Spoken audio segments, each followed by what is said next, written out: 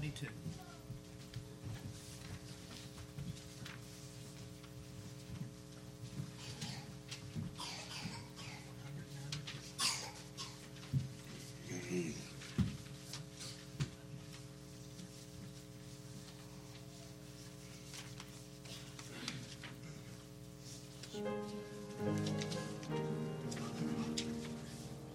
Yield not to temptation, for yielding is sin. Each victory will help you some other to win.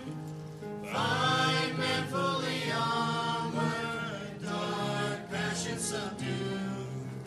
Look ever to Jesus, He'll carry you through. Ask the Savior to help you, comfort, strengthen, and keep you. He is willing to aid you. He will carry you through. Shun evil companions, bad language disdain. God's name hold in reverence, nor take it in vain. Be thoughtful and earnest, kind-hearted and true. Look ever to Jesus, He'll carry you through. Ask the Savior to help you, comfort, strengthen, and keep you. He is willing to aid you. He will carry you through.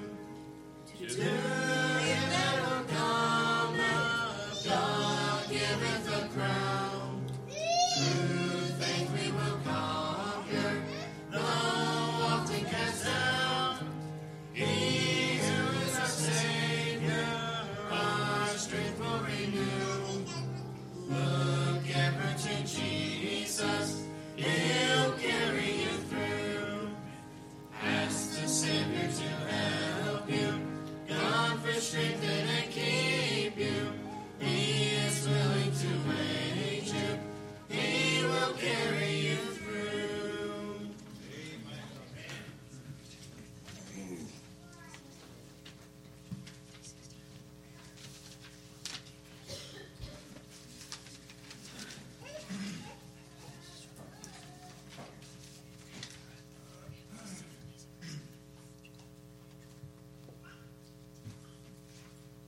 I'm bought not with riches, in silver nor gold, but Christ hath redeemed me. I'm safe in His fold. In the book of His kingdom, with its pages so fair, through Jesus my Savior, my name's written there. My name's written there, on the page wide and fair, in the book of God's kingdom. My name's written there. My sins, they were many, like the sands of the sea, but the blood of my Savior is sufficient for me. For His promise is written in the letters that glow. Though your sins be as scarlet, I will make them like snow. My name's written there, on the page wide and fair, in the book of God's kingdom. My name's written there. The beautiful city, with its mansions of light, with its glorified beings in pure garments of white, where no evil thing cometh to despoil what is fair, where the angels are watching. My name's written there. My name's written there, on the page wide and fair, in the book of God's kingdom. My name's written there. Amen.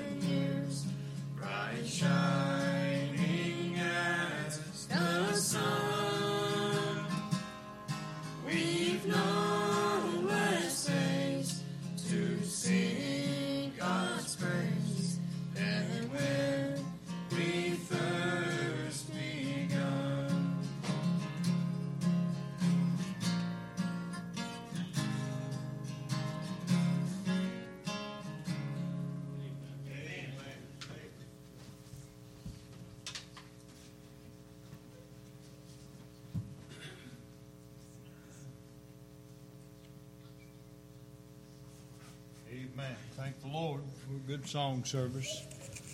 Thankful for young people again. What a blessing it is to hear them sing the songs of praise. I thank God for our young people. Before we ask Brother Ross to come, we're going to go back to the Lord's Prayer again. Ask that God's Spirit may be in this house, touching the hearts and ears of His people. We're also praying for the salvation of lost souls. Praying God will stir in this house this very evening. I want you to be praying for Brother Ross, that the Lord would touch him. He may have the deliverance that he stands in need of. He may be touched by the Spirit Himself. That's what I pray. Pray God would just give us a great night. Brother Jim, could you take us before the throne of grace, please?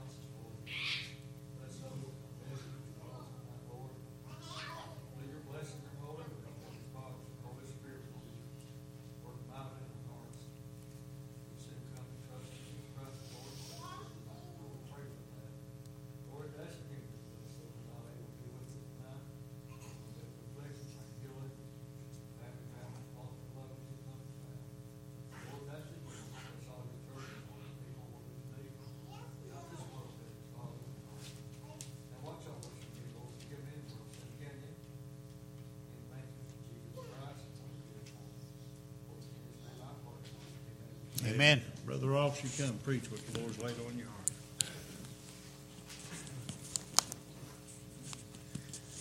Bless you, Brother John. Thank you. Really enjoyed the good singing tonight. Appreciate that. Thank the Lord for this church. And I want to thank you for the invitation to come and preach the Bible. Count it a great honor. I always love coming to this church, Emmanuel Baptist Church. I hesitated there. I always call it Old Town. And Adelaide asked me on the way here, why do you always call this Old Town? I said, 'cause that's where it's at.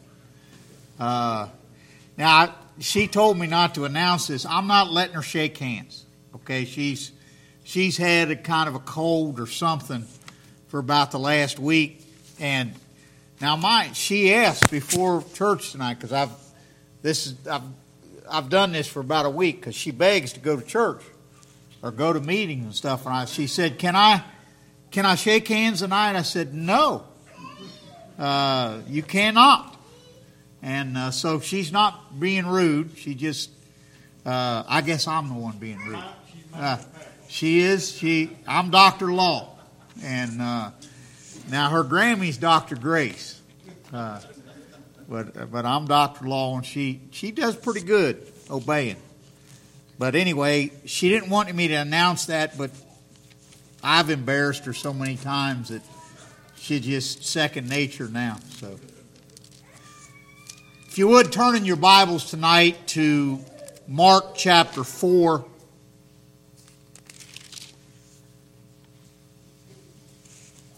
Mark chapter 4.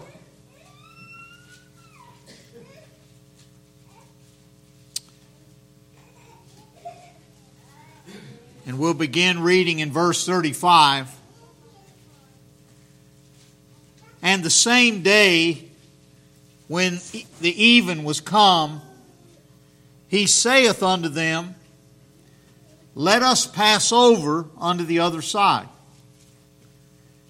And when they had sent away the multitude, they took him even as he was in the ship.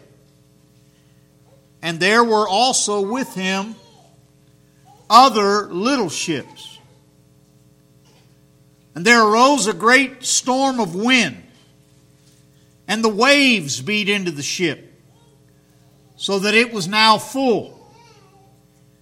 And he was in the hinder part of the ship, asleep on a pillow.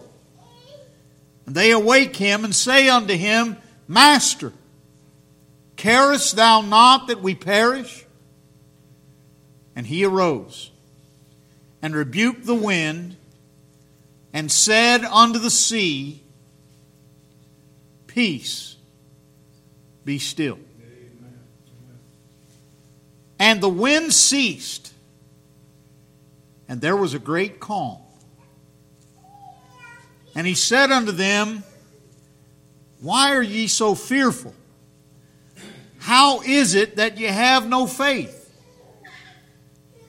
And they feared exceedingly and said one to another, What manner of man is this, that even the wind and the sea obey him?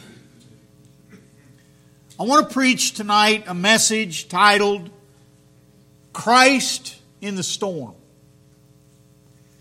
As I read and meditated on this sacred passage of Holy Scripture, I couldn't help but apply it to my own life personally.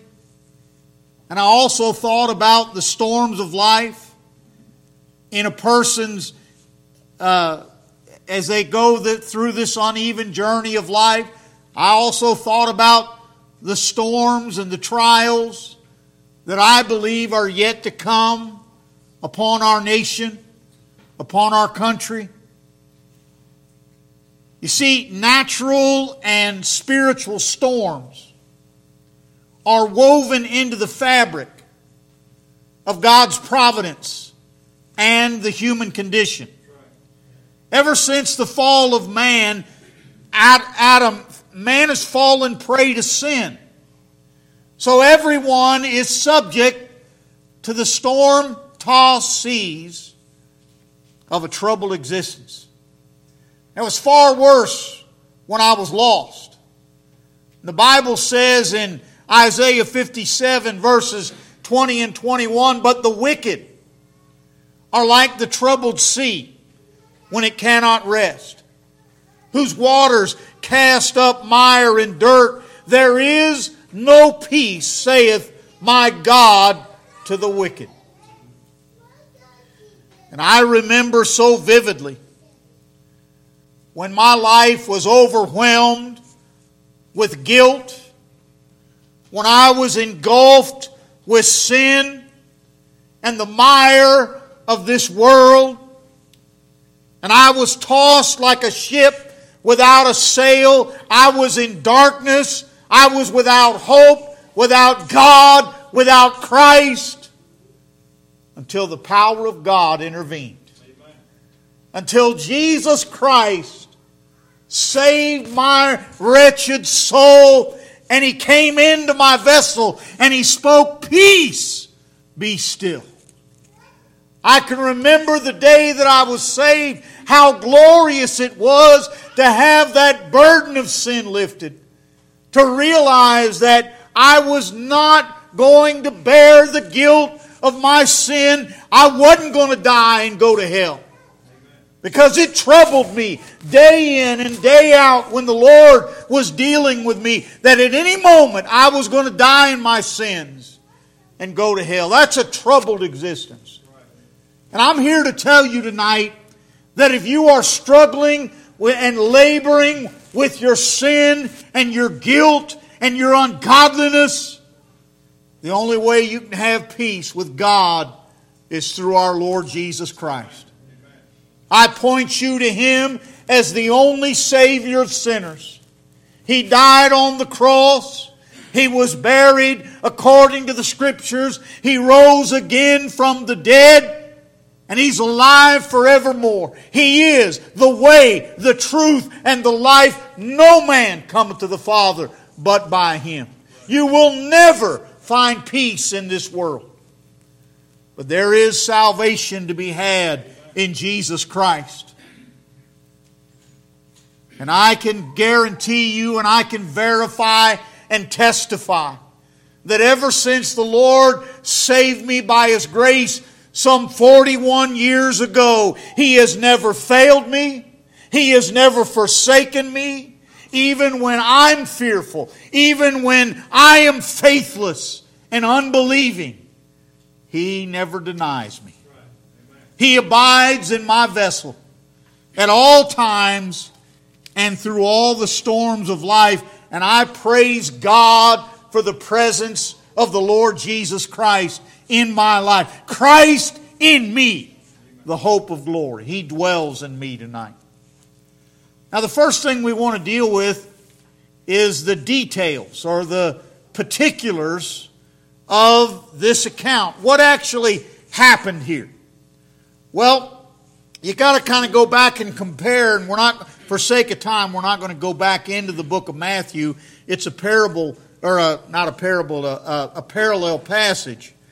But you got to think about what happened that day before they ever got on the ship to realize why the Lord, as a human being, God manifest in the flesh, the Word was made flesh, and He dwelled among us.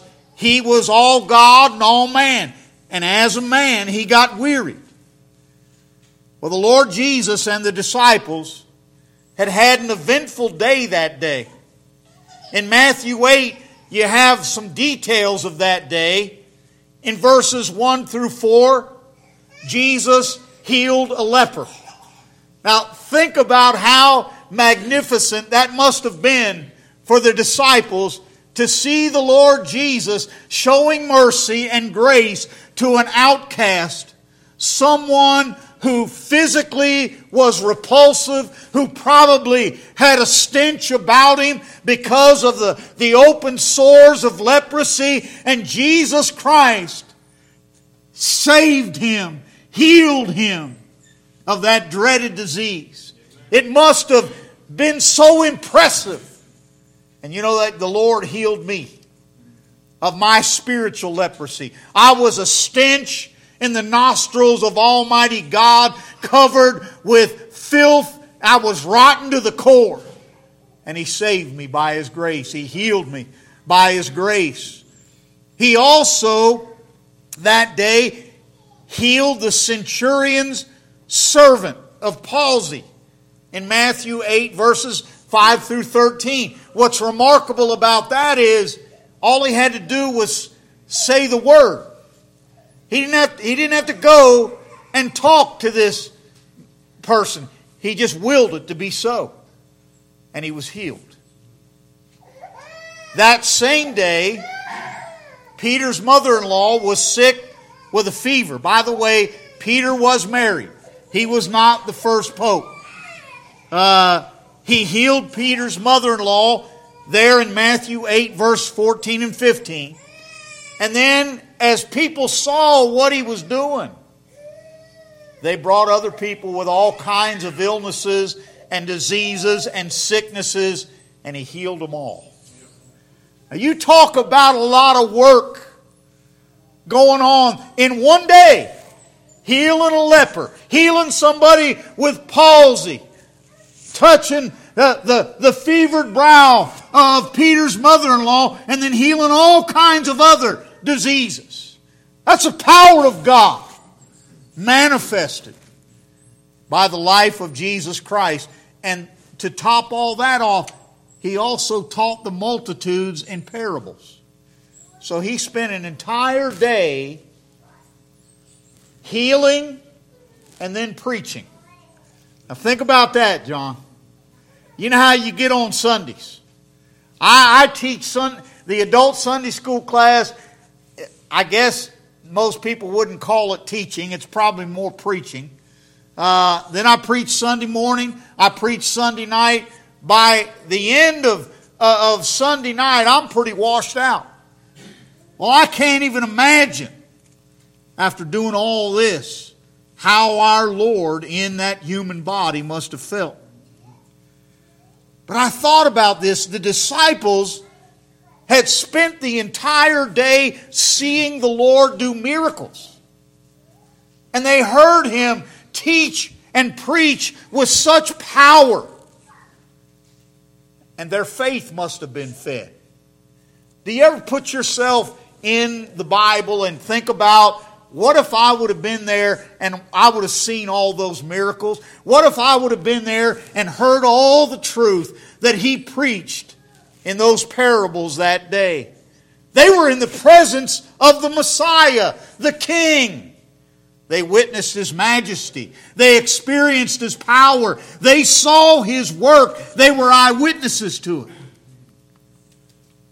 Well, as the day came to a close, Jesus instructed the disciples to enter into a ship and to pass over the Sea of Galilee. Now, He had made such an impression that day that there were other disciples that got in other little ships and followed Him on this journey across the Sea of Galilee. Now, at the time, now think about this. Now, I probably would have thought, why does He want us to do that? It's getting dark. You know, why are we going to cross the Sea of Galilee at night? Can't we just wait till the morning? Does anybody ever say stuff like that? I probably would have thought that, all right? But the disciples had no idea what was coming next. They were just following the Lord. And to their credit, they did exactly what He told them to do. We're going to cross over. We're going to pass over to the other side. Jesus, as God manifest in the flesh, knew that a major storm was going to arise. He knows the end from the beginning, and from ancient times, the things that are not yet done. He knew every particular, every detail. And He knew there was a storm on the horizon. What a valuable lesson to us. You and I really don't know what lies ahead. We can't even boast of tomorrow. Boast not thyself of tomorrow, for thou knowest not what a day may bring forth. We really don't know what storm may yet be awaiting us. But our Lord does. And as long as He abides in the vessel, we're safe. No matter what storms may arise in our lives. No matter what difficulties that you are going to have to face, and trials and afflictions that you're going to have to go through. Things that you may not fully understand. He does. And as long as He's with you, He'll get you to the other side. Now, in this account, the humanity of Christ is displayed. And it reminds me that as a man, He identified with those He came to save. Do you realize the condescension and humility of the Lord Jesus Christ? He's God Almighty. And yet He was willing to become a man. Because it was the only way that men could be saved. Is if He identified with us and became a man. And He experienced weariness. He was bone tired after a long day of ministry. He knew that a storm was coming. But He had no fear at all. He was able to... He got on board the ship, went to the hinder part, and He began to take a nap. He began to sleep. He was able to sleep as the ship was tossed and the water was coming on board ship. That's pretty deep sleep, isn't it? Well, the disciples feared for their lives. And I can imagine I would have been the same way. You know, I can only envision, Lord, wait, what's going on? Man, the water's coming in the ship. We're going to sink. Hey, wake up, Lord. Don't you care? I mean, these guys were panic-stricken. They questioned whether He cared for them. And I don't think, have you ever been awakened? You know, like if you hit the snooze button and you slept over and you're getting ready. You're late. You know you're going to be late for work, and all of a sudden you wake up and you jump out of bed. I don't think the Lord did that. I think He just simply got up and, as calm as could be, just said 3 simple words. Peace, be still. Then He gently rebuked the disciples because of their lack of faith. And this was so powerful. The storm was so great. And His ability to still it with just 3 simple words caused them to recognize His majesty, and they feared Him. Can you believe what we've just witnessed? The Master, the King, our Lord. Even the winds and the waves obey Him. What an impression it must have left upon them that day. I want to talk to you a little bit about the power of this storm. Some of this is geographical, where the Sea of Galilee is located, so bear with me as I describe it. But the Sea of Galilee lies about 600 feet below sea level, near the northern end of the Jordan River. Mount Hermon rises 9,200 feet to the north, and strong northerly winds often come down from the upper Jordan Valley with great force. And when those northerly winds meet the warmer air over the Galilean basin, the intensity of a storm increases. Hitting the cliffs on the eastern shore, the winds swirl and twist, causing the waters beneath them to churn violently. And the fact that this came up so quickly with little warning makes these kind of storms all the more dangerous and frightening. Now here's what's interesting as I studied this. The Greek word for storm here is seismos. That's how we measure earthquakes, seismographs. And it literally means a great shaking. So you can picture this. These guys got on the boat in the darkness of night. They're out on the Sea of Galilee, and they began to hear the winds howling, and they began to hear the waters churning. And there was such great force that the ship began to shake, and it started to be engulfed with water. Now, I've never been on a little ship like that and have that done. Now, I went on a cruise one time. My wife, bless her heart, she turned green. The very first day we're out on this, and this was a massive cruise ship. That's the first time I ever ate prime rib and lobster tail in one meal. I'll never forget that. My dad, when I was a kid, I was a meat cutter, and we always ate the green meat. You know, stuff that was kind of discolored and going. He never let us eat lobster at all. Well, that was a banner day for me when I ate lobster and prime rib in the same meal. Well, leading up to that meal, my wife got so sick, she had to go to the room. She said, "Honey, I'm not going to be able to make it." And she just got seasick. And we eventually found some kind of stuff that helped her, but I hate to tell you what I did. You know, I'm thinking prime rib and lobster tail. And I said, honey, you want me to stay here with you? She said, no, you go on. Okay, I said, I'll see you later. Now, I prayed for her, and I went and ate. Well, the last night that we were there was a terrible storm.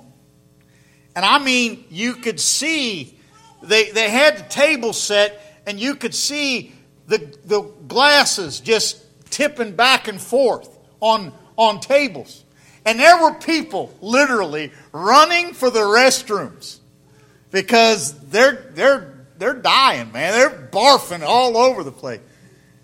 Didn't bother me a bit. I just went ahead and ate my meal.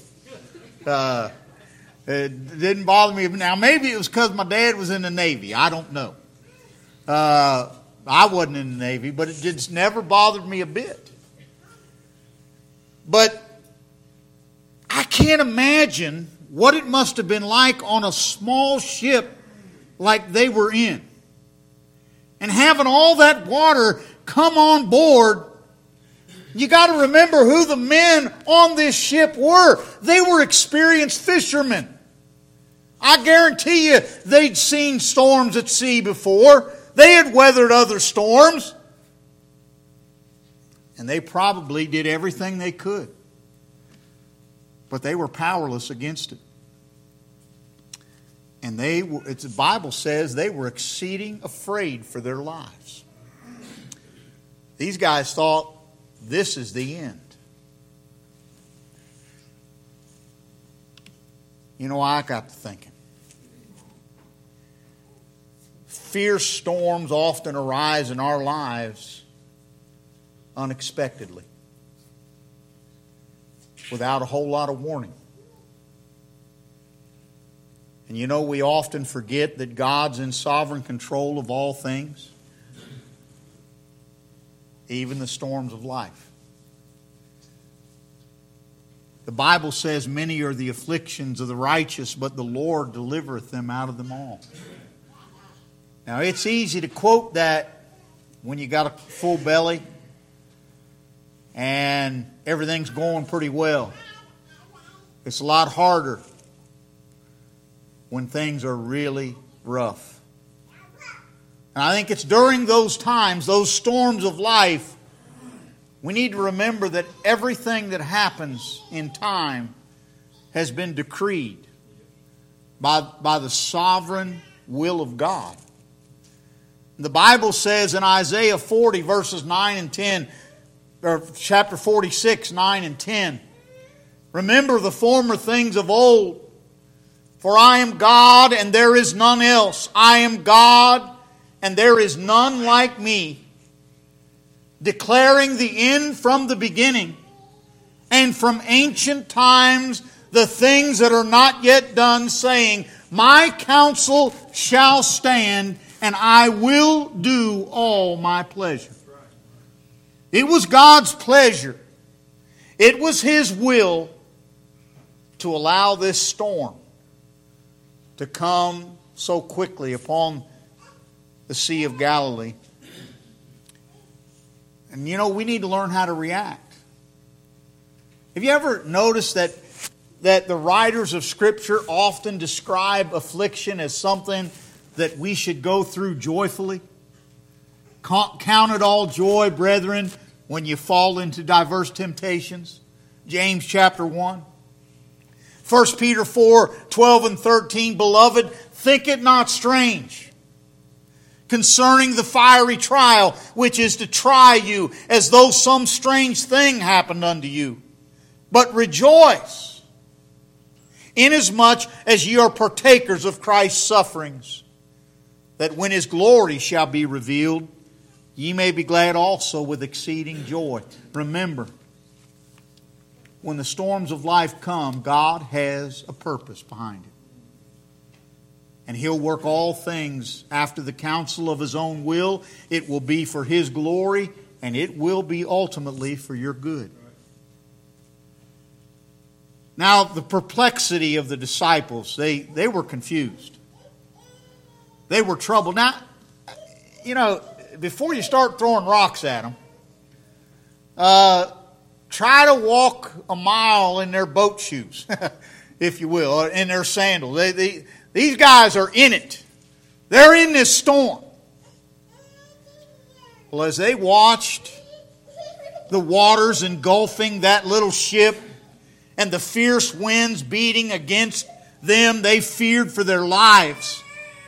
They literally thought they were going to die, that night would be their very last night. They were perplexed. They panicked, even to the point of questioning the Lord who loved them and cared for them more than anyone. Tells you something about our frailties. Our frailties are often exposed in trials. You see, we're ready to forget 10,000 mercies in the presence of a single difficulty.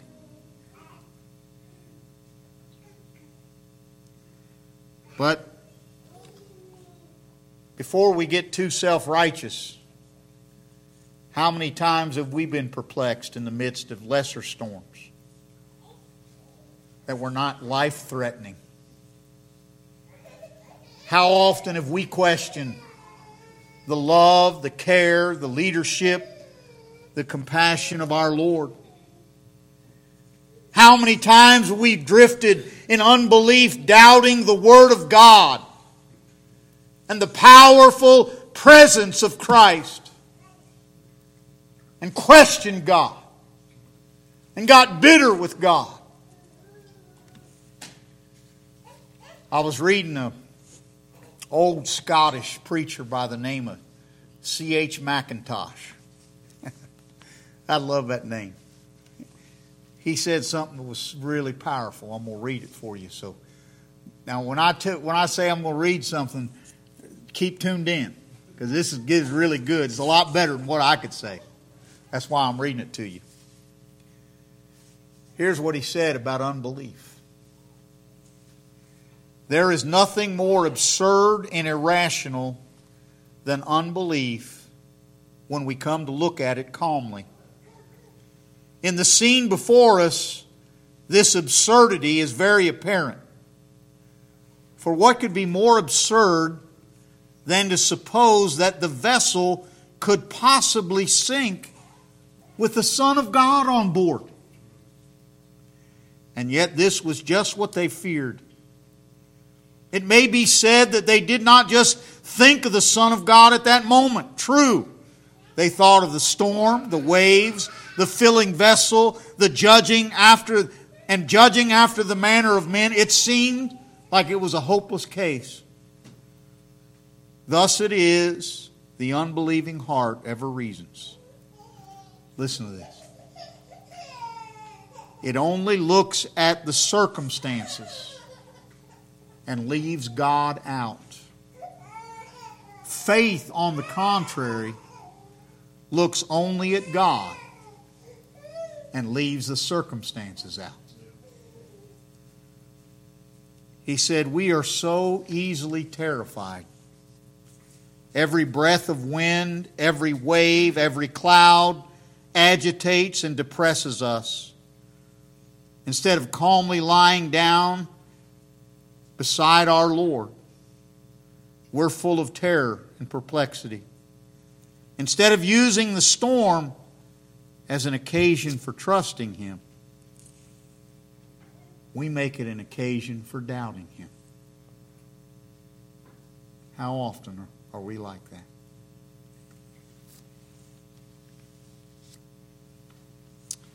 The disciples should have remembered 4 things instead of being panicked. First of all, at the very outset of this cruise, this journey, the Lord told them they were going to pass to the other side.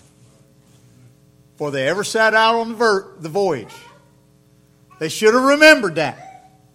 When all this was happening, the Lord, the King of glory, the one that healed the leper, healed the man with palsy, touched the fevered brow of Peter's mother-in-law, and healed all those various diseases.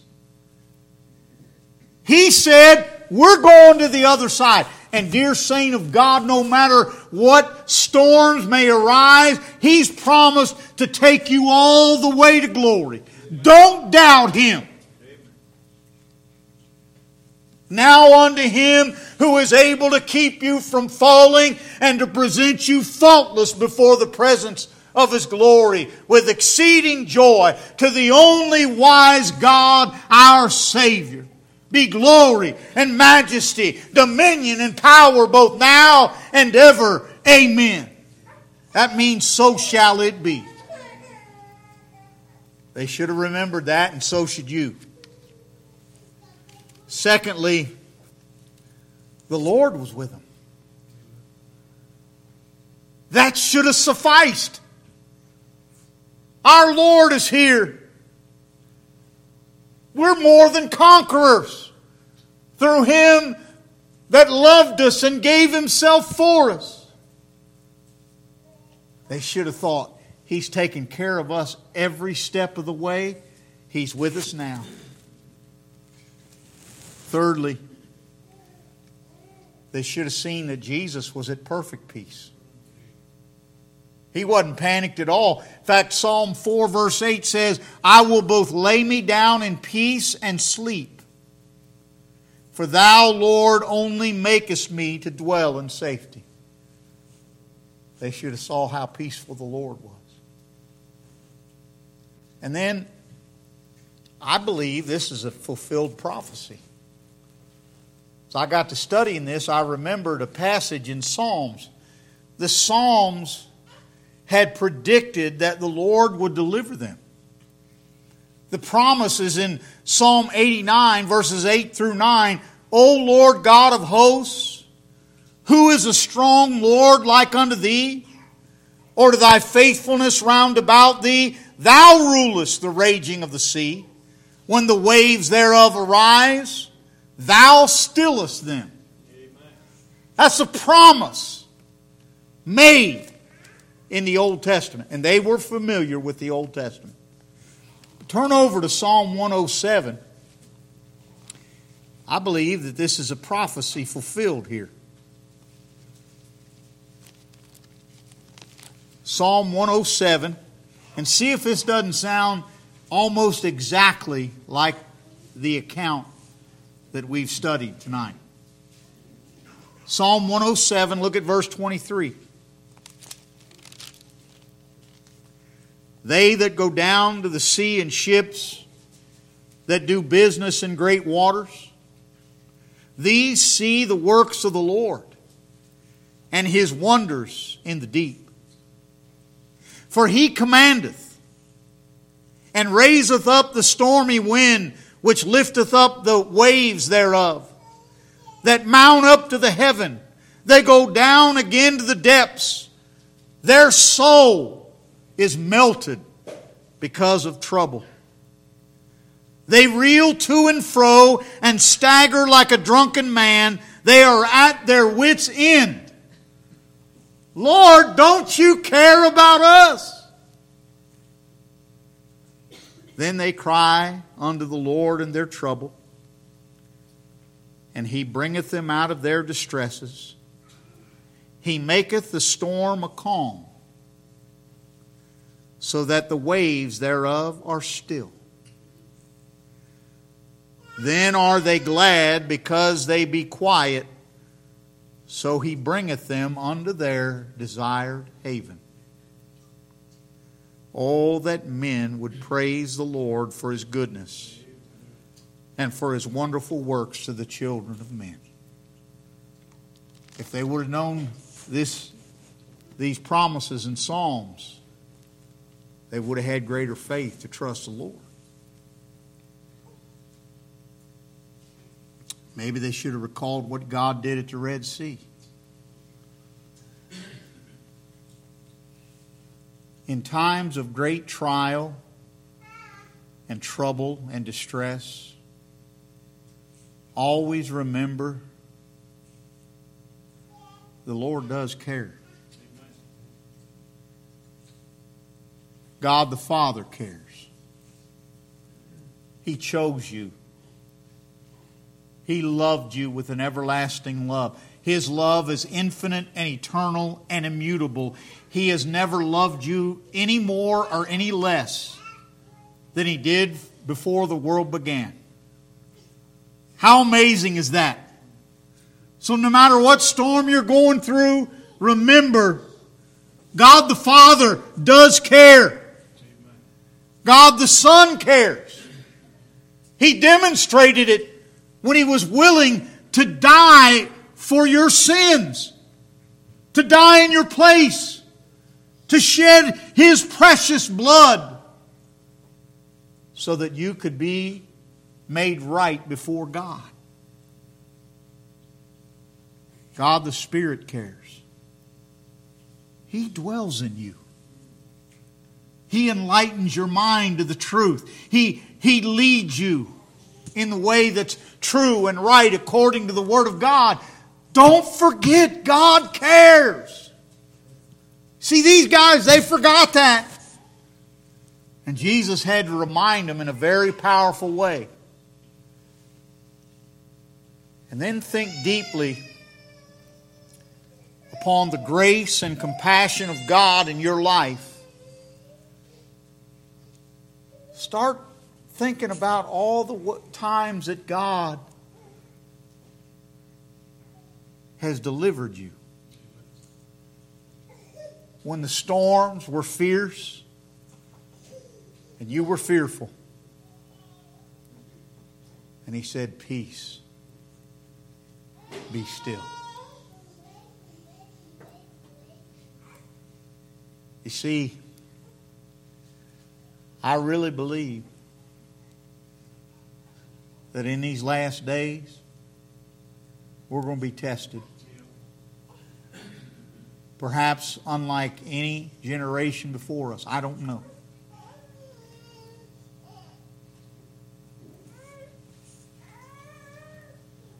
You better learn to trust the Lord through the storms.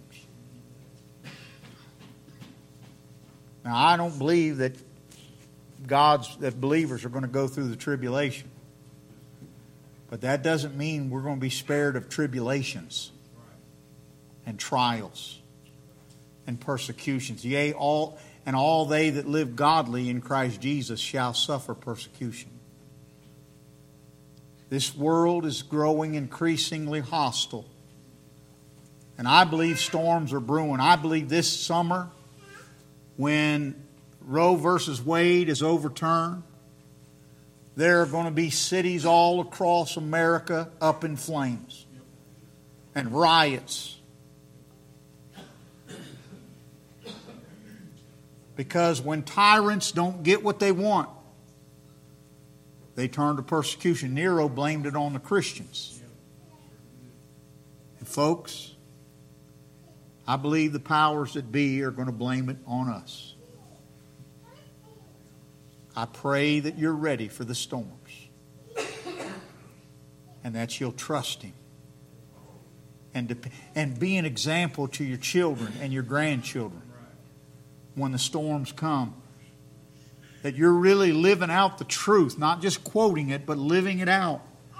Trust in the Lord with all thine heart and lean not to thine own understanding.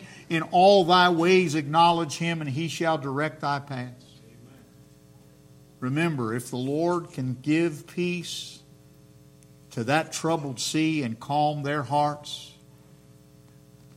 I don't know what you may be going through, but He has the power to give you a calmness of spirit and a deep trust in Him. And I urge you to look to Him. Brother John, you come.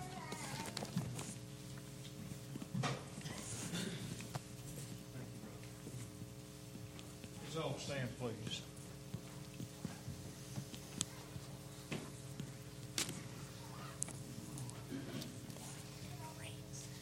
Some time ago, several, even in this own church family, saw a lot of heartache and a lot of hardship.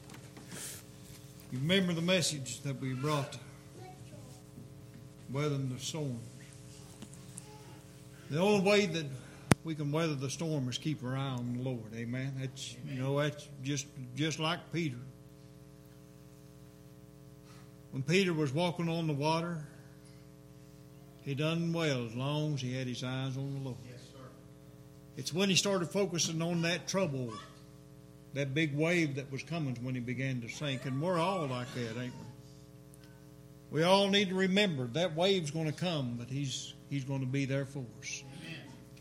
We just pray God will just continue to give us strength in these last days. Because, folks, we're going to need that kind of strength in these last days. Whether you realize it or not, listen, this world is setting her hooks, getting ready to focus upon God's children. There's all kinds of things in the works right now. Prison terms for pastors who preach against the sodomite lifestyle. Right. Listen, folks, I want you to know something. We got to stand firm. We must stand and know and understand this, that great shall be your reward on the other side. Brother Jim, you come. Let's sing a song.